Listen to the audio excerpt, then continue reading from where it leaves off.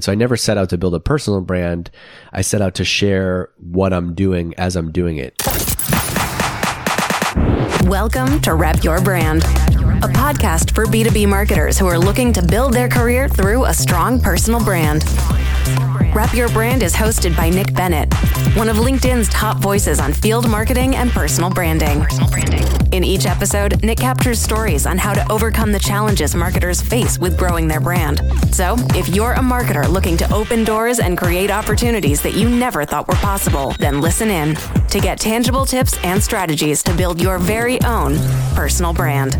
Hello and welcome to another episode of Rep Your Brand, a podcast for B2B marketers who are looking to build their careers through a strong personal brand. I'm Nick Bennett. This podcast is brought to you by my friends at Motion. They're a done-for-you podcasting service for scrappy marketing teams in B2B tech. They're two of the nicest guys around, and the work that they do is truly world-class. You can find them at motionagency.io. And today, I'm incredibly excited because our guest is Dave Gerhardt, CMO at Privy, and someone that I, along with probably most marketers listening to this podcast, have learned a ton from. So Dave, thanks for joining me. Oh, that's super kind of you, Nick. I appreciate that. Happy to be here talking about my favorite thing.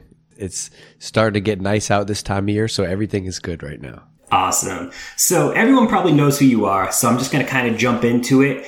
And so I wanted to kind of kick this off with something that you said back in August of 2019. You said personal brand is the new company brand. How does that statement feel today? This is when I get nervous when people go digging the tweets. I love it.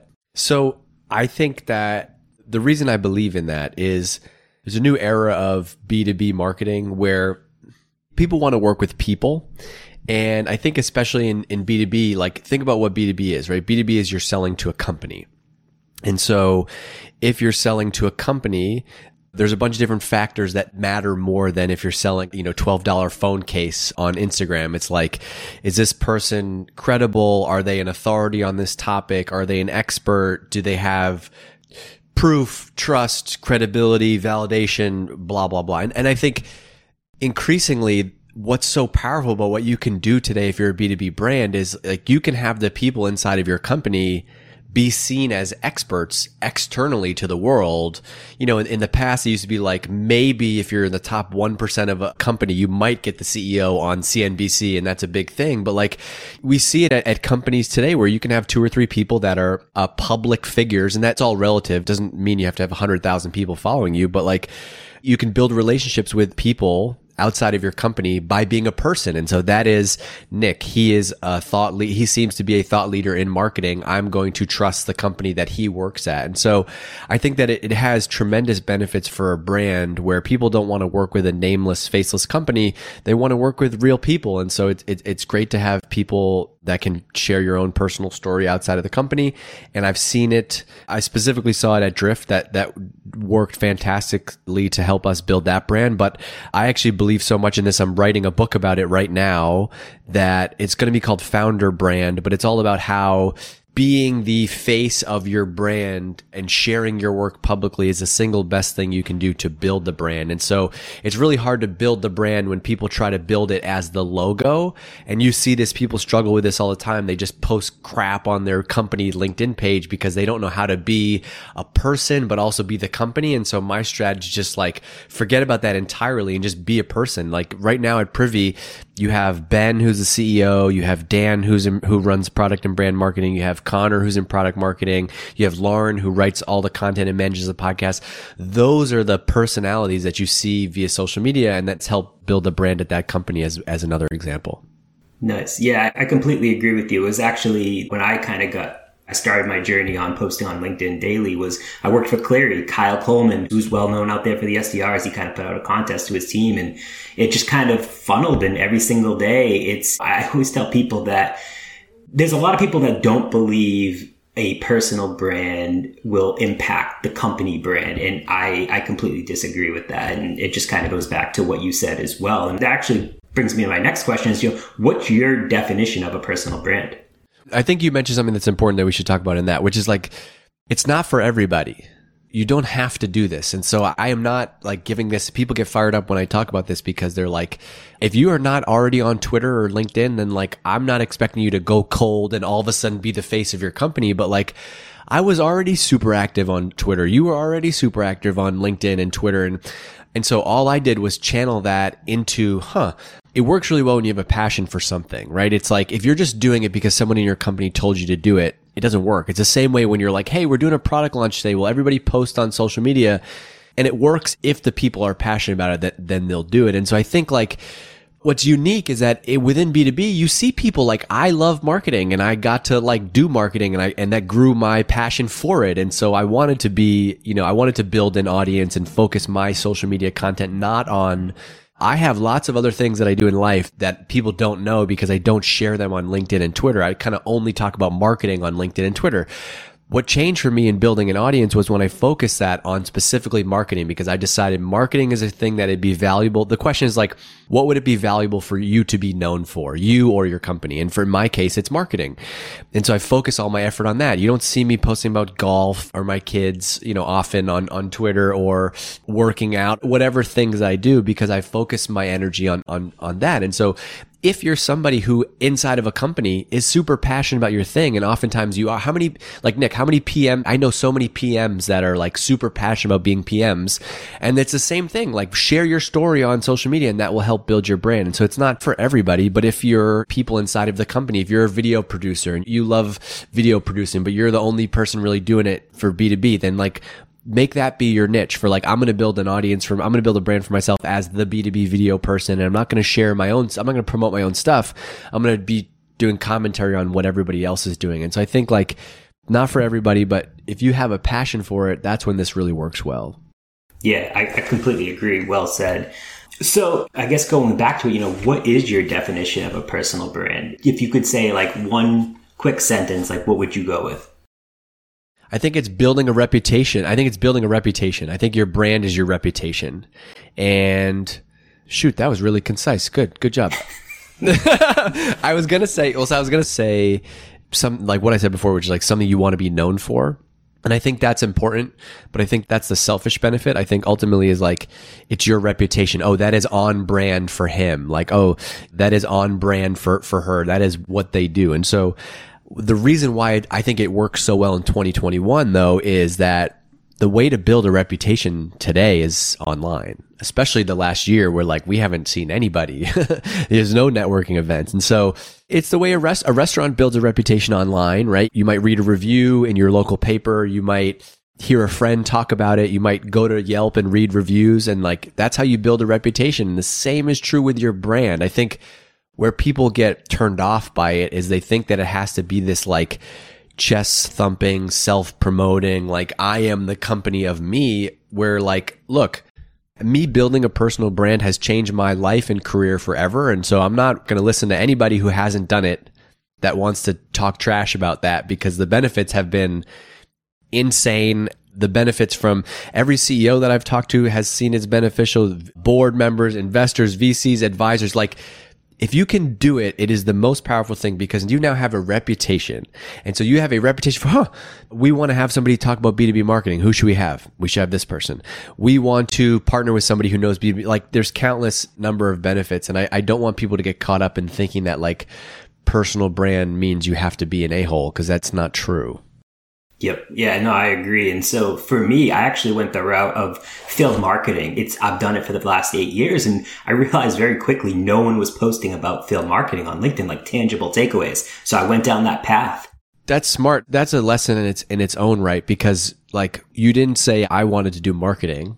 You got the niche, like you focus on the niche of field marketing. Now, if you want to add many things to that, it's beneficial, but like, man, it's so powerful if you can just focus, like, it's just focus on podcasting or just focus on paid media, just focus on field marketing. That's the way to build something, is start small, start with that niche. Like they always say, the riches are in the niches. And that's not just true from a revenue standpoint. It's true from building a following, because what are you going to do is you're going to attract all the other field marketing people who didn't start talking about this publicly. And now you have this niche of, even if it's only 40 people, if you got 40 people in field marketing who follow you and are interested in your stuff, well, that's the connection to 400 and 4,000 and whatever. And especially when you're in a niche, it doesn't have to be big. You could do a field marketing podcast and have 40 downloads a month. But if it's influential people that have big budgets at field marketing budgets at those companies, and you've built something really meaningful. Yeah, I completely agree with you there. So I want to go into something else. So in 2 consecutive days on LinkedIn, you had one post that said you personally haven't built a personal brand. And then on the next day, you said that a founder who has a personal brand is one of the best marketing channels. This seems like 2 different takes to a personal brand. So should you build one, or I guess not? Okay, so the first part of that is, it wasn't like, the reason I share that, the reason I say that is because it's not like I woke up one morning, I was like, you know what I'm going to do? I'm going to build a personal brand for myself. And that's okay, because like, we're doing this podcast. You could listen to this podcast and get inspired by us talking about this and decide you're going to go do it. The way that I did it was, I can think all the way back to, I was maybe 23, 24 years old, working at a company called Constant Contact. And I got really into marketing and SaaS. And I started kind of seeing there's people in this industry that like they were just like, they worked at a company and they had a blog. I remember specifically there was a guy named, he still is, a guy named Scott Britton. He's a founder of a company called Troops now. And he was at this company's Single Platform at the time. And he had a personal blog called like I think it was like Lifelong Learner. And I was in awe of this guy, and he was younger than me. He had his own blog, and I thought that was so cool, like to just be building an audience based on your thoughts. And I got really into marketing, and I was like, I want to start a marketing blog. I want to start a marketing newsletter. And I didn't do it until I started this podcast called Tech in Boston. And that was my first kind of like little side project. And then after that, I channeled all my efforts into marketing. And so what I did is, I didn't set out to build a personal brand. What I did was, I just started sharing what I'm doing and what I'm interested in marketing as I'm doing it. And the result of that was a personal brand. But I think I stole this line from David Perel about like writing, but it's like, when you share your work in public, what happens is you just start to attract this, like, it attracts like-minded people. It's what we talked about with like you sharing about field marketing. And so what happened is, it becomes this self-fulfilling thing where like, the more I shared about marketing, the more marketing people followed me, the more I was in those conversations, the more audience you start to build around marketing. And so I never set out to build a personal brand. I set out to share what I'm doing as I'm doing it. You'll have to tell me your second question now, though. Yeah, absolutely. So the second part was, the next day you said, that as a founder who has a personal brand, it's one of the best marketing channels. So yeah, I was interested in that. It's one of the best marketing channels because I think the single best ingredient in marketing today is expertise. So if you want to go to the restaurant where this guy, Nick, has been making sushi, it's his family recipe, or whatever the dish is, right? For 20 years, he's the only one who knows it. Like, it's the same with B2B, right? Why did early customers buy from Drift? They bought early from Drift because those were the guys that were really influential at HubSpot. They built software and sales and marketing for 20 years. Like, my job as a marketer was like to play into that story because it boosts the brand's credibility and reputation. And so the reason it's such a powerful thing for if you're a founder, most of the founders that are in this space didn't just like wake up one day and be like, you know what, I want to go start a B2B SaaS company. It's like, no, here's an example. Eric Yuan, the founder of Zoom, right? He was VP of engineering at WebEx. WebEx got acquired by Cisco for $2.6 billion, right? You're damn sure they use that as a story for building Zoom, for building the credibility of Zoom. And so I think it's such an important ingredient to build the credibility.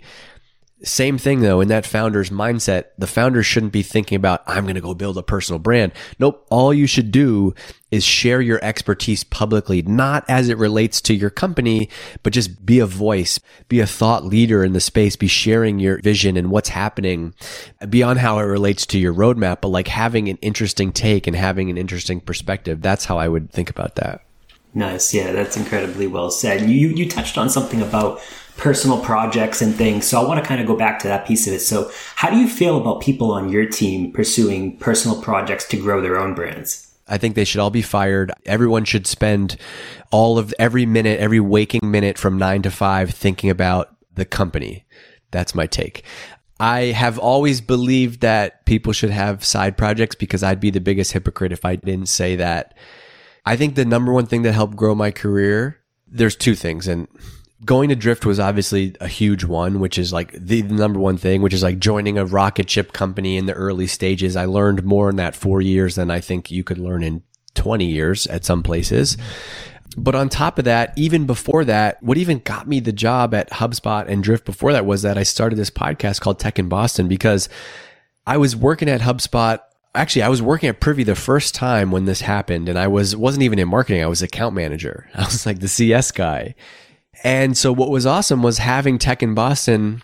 I still got to scratch that itch. I wasn't like, oh, I don't get to do marketing in this job. I was like, no, I'm scratching my marketing itch by having this side project. And so that taught me, like, I had to learn how to do a website, learn how to set up a podcast, learn how to hire freelancers for audio production, learn how to sell sponsorships, right? So I had to learn all those things. And so that's just one example of, like, I was able to sharpen my skills outside of my job. And even now, like hosting, as an example, like doing all the DGMG stuff or hosting B2B Marketing Leaders podcasts, I'm talking to the best CMOs and marketing leaders in this industry 4 or 5 times a month. It's like silly. It's cheating. Like, I get to then take the information back to my team at Privy, for example, and like change how we do something or question how we do something. And so I've seen it in a wide spectrum of examples have an impact on me. And so I would be hypocritical to not say, like, that other people should have their side project. Like, let's say you're a video editor, you do video production, and you really want to, like, start to be more rounded on the kind of content production side. And so you build an Instagram page, and it's a meme page, but you focus on that and you make videos for that. Like, that's great. You're sharpening your skills. You're rounding yourself out. And I think you're also, it just, look, at the end of the day, the founder, this is a dirty secret in SaaS that nobody wants to talk about, but, like, even though they give you equity, I'm not going to you or me or whoever, and this is not a knock, we're not going to care as much as the founder, because we don't have 30, 40, 50, however much. We don't own a huge percentage of the company. And so it's not our thing. And so at the end of the day, people want to have their own thing and have their name on it. And so I totally believe in the, ability of having a side project. And I think, to be honest, it's even accelerated in the last year and a half. The majority of marketing people listening to this podcast are working from home. Yes, we're in a blessed industry in that, like, we're not working the factory jobs, or we have very easy jobs compared to people who have to go in. It's a luxury that I can sit in this freaking office and do this podcast with you, but it's the reality of it. And so now my philosophy on it is, like, it doesn't matter it only matters if you're not achieving the results and doing the things that you have agreed to with your manager, your boss, and the company. So yeah, I agree. And so, I mean, that's one of the reasons that I was fortunate enough to start this podcast, is, like, I get to talk to amazing people like you. And so I run account-based and field marketing for Alice, Boston company. And so, like, I've been able to take so many ideas from talking to people like yourself, Chris Walker, Justin Welsh, Morgan Ingram, and implement that in my day-to-day life. And, like, that is priceless for me, like, right, to be able to have these conversations. But what people will say back to you is, well, what if Nick becomes so valuable that there's other opportunities that are beyond Alice? Oh my gosh, imagine that. Imagine you had, look, if you don't think the best people at your company are getting recruited all day, you're probably getting messages on LinkedIn and emails all the freaking time anyway. And so I just think it's such a, maybe not growth mindset is the word that I'm looking for, but I think the upside of it weighs tremendously over, like, nope, let's not let Nick share anything. Like, once he's at this company, we got to, he's got to sign a contract that says, like, I will not do anything outside of the office. And if they asked you of that, I'd hope that you'd be asking for double the salary that they're going to pay you anyway. So exactly. That was actually one of my big things, is, like, if a company ever told me that I couldn't post on LinkedIn, and nowhere like you, but I was able to go from, like, 2,000 to almost 18,000 followers in under a year. And it was just telling, like, personal stories. And, like, if someone ever told me that I couldn't do that, that would be a complete red flag for me. Yeah. And it's like, look, I'm sharing some stuff that we're doing at the companies that I work at. It's not trade secrets. It's like, we had a meeting today that was an hour long, and here's how we, like, it's silly. And I've found that none of the people who ask that question are people who are actually, like, doing that from a content and media and brand building perspective. I think if you talk, like, you and I are relating on this topic because you've done it and you've seen the benefits of it. And it's like, I want other people to do that. I want people on my team to do that because I've seen the benefit of it. I think there's a person on my team right now at Privy who has become an amazing, well-rounded marketer simply because he's doing other things on the side. There's a guy who's literally Here's an example. He's running an e-commerce business. At Privy, we sell to e-commerce businesses. I think he's become one of the best product marketers in the space simply because he's not like just hey, the product management team told us this is how the new release is going to work. Like, he's actually doing it. He's testing it out. He's using the product. He has data. He has stories, and it's so valuable. And it's especially valuable if it can be related to your space. Like, nobody would have any problem with me if I had $1 million business on the side selling sneakers. That's true. Nobody would be mad at you if you had a blog about cooking and you were monetizing that. This is your passion. This is what you like to do. I think there's huge benefits for the company as well. Love that. Love that. So this is a pretty straightforward question. Are you a B2B marketing influencer? I would say yes, but that's not me being an egotist. Is that the word? Did I make that up? No, I think it's good. It's that, like, I'm only saying this because it's such a fact now. Like, there's multiple people that I know that I work with that I posted one thing about one company one time, and I heard from somebody on their team that it was like the biggest week of demos that they had in a time frame. And so I'm like, I'm just using data like that to be like, yeah, this is not me saying that. I have multiple people that I know that have said, I have gotten multiple clients, $1 million worth of pipeline for video design, creative projects because you've shared that we're working together on this. And so I would say yes, but if you think about what an influencer actually means, I think the Instagram booty pictures like world has skewed people's perspective of an influencer. Like, I think to me, what an influencer just means, like, do people look to that person for an opinion or trust and credibility in that industry? Do your customers listen to that person? I think that's all that means. And yeah, I've built up a little bit of an audience over the last couple of years, and I think there's some slice of people who listen to things that I say and might go do them. And so, yes, I do. Yep, absolutely. No, I agree with you. And I just wanted to kind of throw that in there because I think that you are, but it's confirming to hear that. Yeah, but so is the CMO of Salesforce if she chose to write on LinkedIn about whatever, but she doesn't. So I think it's about having expertise in an industry and having a reputation and having people trust that person's opinion. Yep, absolutely. So, you've done a lot of people learn from you, but who are 2 to 3 people that you learn from? That's a good question. I would say number one, the thing that supercharged there's 2 people specifically in no particular order, but first was Mike Volpe, who's a CMO at HubSpot. I worked for him at HubSpot. And then he was an early investor and advisor at Drift even before I had gone there. And so I got lucky because I had already known him from HubSpot. And then I took the job at Drift and I got to basically just talk to him every week, every month. And we built an incredible relationship. And so I learned a ton through him firsthand. And then David Cancel at Drift was the other one. He was a guy that like really he had the foresight to see that like I had this kind of inkling of marketing passion, and he was the one that helped me like light a match and helped turn me into the monster that I am now. And so those are 2 people that I've worked with specifically. But I think on top of that, I'm trying to think because there's some secrets. I can't share everything, but I think like studying the classics, like David Ogilvy, I learned a lot from David Ogilvy. Don't know the guy. I'm sure he's a nice guy. Oh, he's dead. And then Bill Bernbach is another one Bill Bernbach ran an agency called Doyle Dane Bernbach, and he was one of the most creative marketers at a time where creativity was really corny.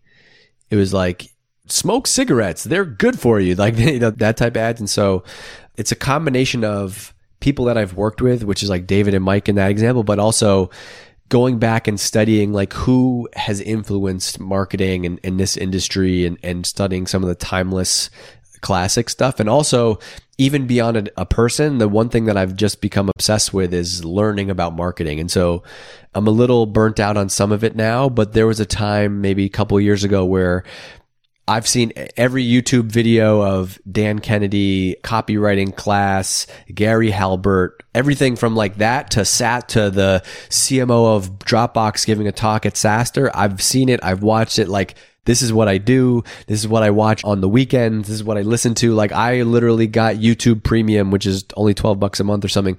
They have a ridiculous feature where you can like If you're watching a video on YouTube, you can't, if you lock your phone, it goes away.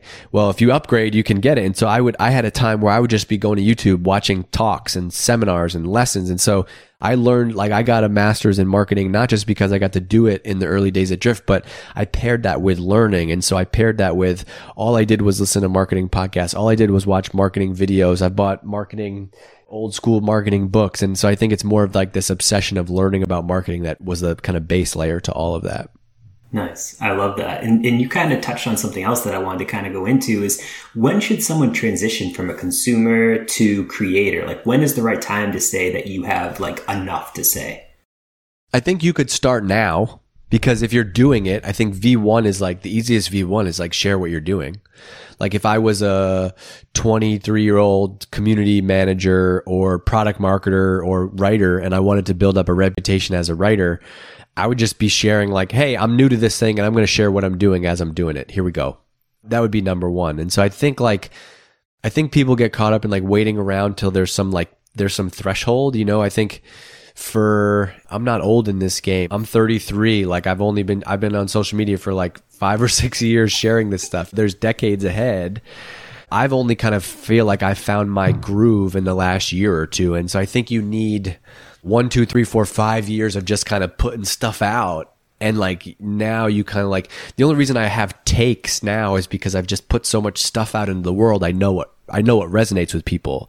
And so like, the whole thing in marketing and social media, it's just the game is feedback, which is like, I know what things people are going to react to or or be interested in. And doesn't always mean a polarizing reaction, but like, if you showed me 2 tweets or 2 pieces of content, I have a pretty good gut feeling for like which one would people resonate with, or what are the things that get a reaction out of people online. And so I think that's only come because there was a period of 4 to 5 years where nobody was really listening, and I'm just putting stuff out there. And I think the huge value, what I would say is the reason you should start doing this now is not to build up your following, but it's to find your voice, which is like, everybody wants to blow up.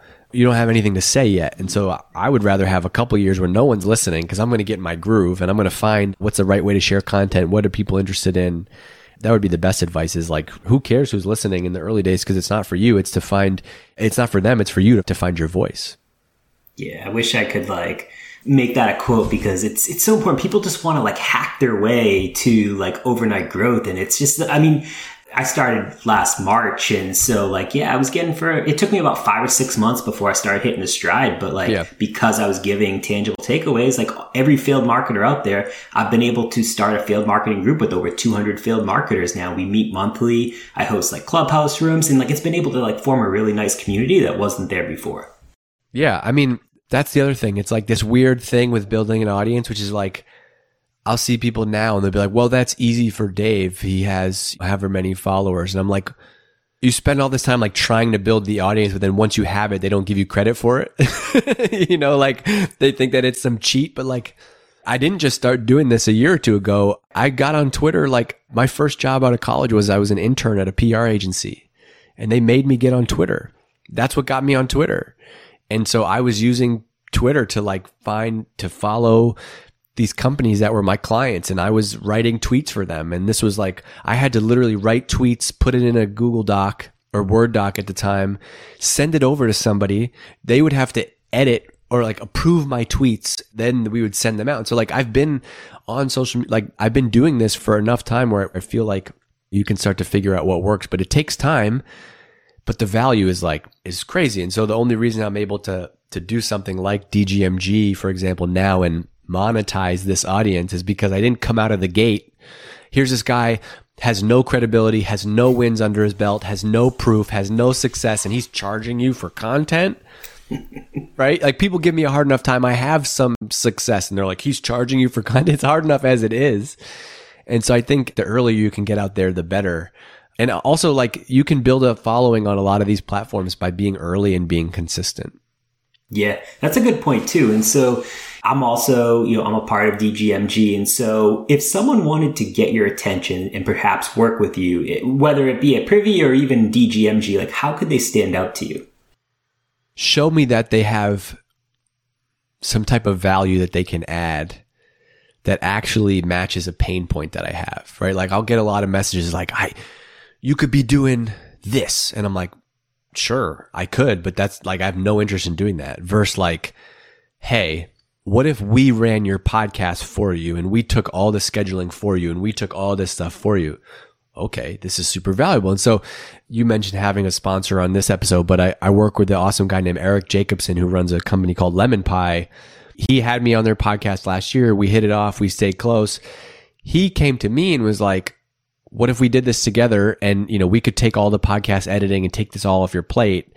And that's how we can work together. Now I'm referring him more than I talk about myself because he's amazing and his team is amazing and they've added value. I think everybody will email you and tell you like, I'll hustle for you. I'm like, I don't want that. I don't want hustle. I don't want somebody texting me at 6:00 because I'm hanging out with my kids. Like I want to get stuff done. And so if you can take something and be like, I'm an expert or I have a skill set in this, whether that's video editing or SEO or whatever, I can take this. I'm going to do this for you. That's the ultimate goal. But the way to get there is by saying, hey, Dave, I noticed this thing. Did you know you could do it this way? Here's an example. I've done it this way for other people. I think a lot of people come with the ask, but the best ask is when you show me like, when you can actually show me like something that I'm doing wrong or something that's not working or something that could be better if I had done it your way. It's like, hey, I noticed that you're not ranking for this term. This would be super easy. All you got to do is this, like giving away. It's the same advice for what is good marketing, which is like give, and then ask. That's the easiest way to try to work together. That's awesome. That's really good advice. And so, I think we're coming up on time. I want to be cognizant of your time as well. I just want to close with a few final questions for you. For the marketers who has never posted a single thing on LinkedIn, Twitter, any social media platform, what would you suggest they post about for the first time? And like, what would you give them advice for just like wanting to get started? I would say first, don't do it unless you are passionate about your job or your career. Because if you're like, I work in field, there's a difference, right? If you're Nick Bennett, I'm the field marketing guy. That's great. But if you're Nick Bennett, I work in B2B marketing. I think it's lame. I think it's boring. I'm miserable all the time. Then of course, don't go on social, like this is not for you. This is not for you. But if you are Nick Bennett who loves field marketing and you think that there might be something interesting here, then my advice would be go and share something about your niche today. Share your take. Okay, that's post number 1. One thing that drives me nuts about field marketers is blank. Share that, okay? Next day you come back and you're like, okay. I had a meeting today. Here's an interesting example. I think events are going to come back more than ever. Here's why. Boom, boom, boom, boom. Okay, now we got 2 posts. Okay, cool. Now you're starting to get somewhere, right? So I think it's like the whole, like have an opinion about your kind of field and do your work public, share your work in public. That's where I would start. Nice. Amazing. I'm going to end it with, what's your favorite resource? Could be online, could be offline, that you rely on personally to keep up to speed and kind of keep your brand fresh. I think Twitter is probably the best way to do that. I think Twitter's like, just by following the right people on Twitter or LinkedIn, for example, I don't have to worry about like, there's no like, I got to go to this website to like catch up on stuff. Like I'm just always on Twitter, on LinkedIn, on social media. And so when you're following the right people for your industry, you're kind of opting into this feed, right? I'm sure my feed is different from your feed. You probably follow a bunch of field marketing people. And so you kind of have a finger on the pulse of what field marketing people are talking about. That's the way. It just happens kind of by osmosis when you're on those channels. And then I would like to pair that with like 1 or 2 things that you might listen to regularly. And so that could be like a podcast about field marketing. So as an example, like when I was trying to get up to speed on Privy, which is a new industry for me, e-commerce, Ben, who's the CEO, was like, hey, here's 5 people that you should follow on Twitter. And so I followed those 5 people on Twitter. And for like 3 months, I was reading every article that they posted, everything that they shared, because you want to find, Seth Godin, I think this is in Purple Cow, called them the sneezers. You want to find the sneezers in an industry because when they sneeze, everybody else gets sick, which is a terrible metaphor over the last year. But it's a great example of like, that's how I got up to speed on e-commerce. I followed these 4 or 5 people who were influencers in e-commerce, founders whoever, people that have built businesses. Okay, that helped me. But then I also picked this guy, Kurt Elster. He runs a podcast called the Unofficial Shopify Podcast. And I just binge listened to his podcast. Every time I went for a walk, I listened to his podcast. When I was at the gym, I listened to his podcast. When I was picking up my kids, I listened to his podcast. And so I think, don't worry about trying to listen to everybody. Find a couple people that you think are like the tastemakers in that industry and follow them, because they're going to kind of do all the curation for you. I think where people drop the ball is like, I got to follow everybody. And I did this for a while. I got to pay attention to everybody and everything. I think it's like, it's way better to find one or two people and just kind of go deep with them. And I know that, like, here's an example. People love to hate on Gary Vee, but I love him because I think you don't have to like his personality, but I think that because of his company, he has a finger on the pulse of all of the latest tech and trends. And so what I do when everybody else is might be rolling their eyes at him, I'm like, he's been talking about this Clubhouse thing for 2 months now. Okay, I'm going to go explore it. And so I'll go listen to him talk about Clubhouse. I'll go listen to him to talk about NFTs. And so I don't need to go and read 100 articles about it. I got my source of information. That's where I'm going to learn. That's where I'm going to start to form my own opinions. I think that strategy works really well. That's awesome. I definitely agree with that. So Dave, where can people go to learn more about you, DGMG, Privy, whatever we want to plug here, feel free. Yeah, I mean, Privy is privy.com. And then I'm at Dave Gerhardt on Twitter. Twitter's kind of like my front door for everything. So that's the best place to go. Cool. Awesome. Well, Dave, I appreciate it. Spending some time with us today. It was great having you on Rep Your Brand. Yes, sir. Thanks, Nick. Thank you for listening to Rep Your Brand. Make sure to subscribe on Apple Podcasts, Spotify, or wherever you listen to your favorite shows. And if you learned something new today, it'd be great if you left us a review. We'll catch you next time.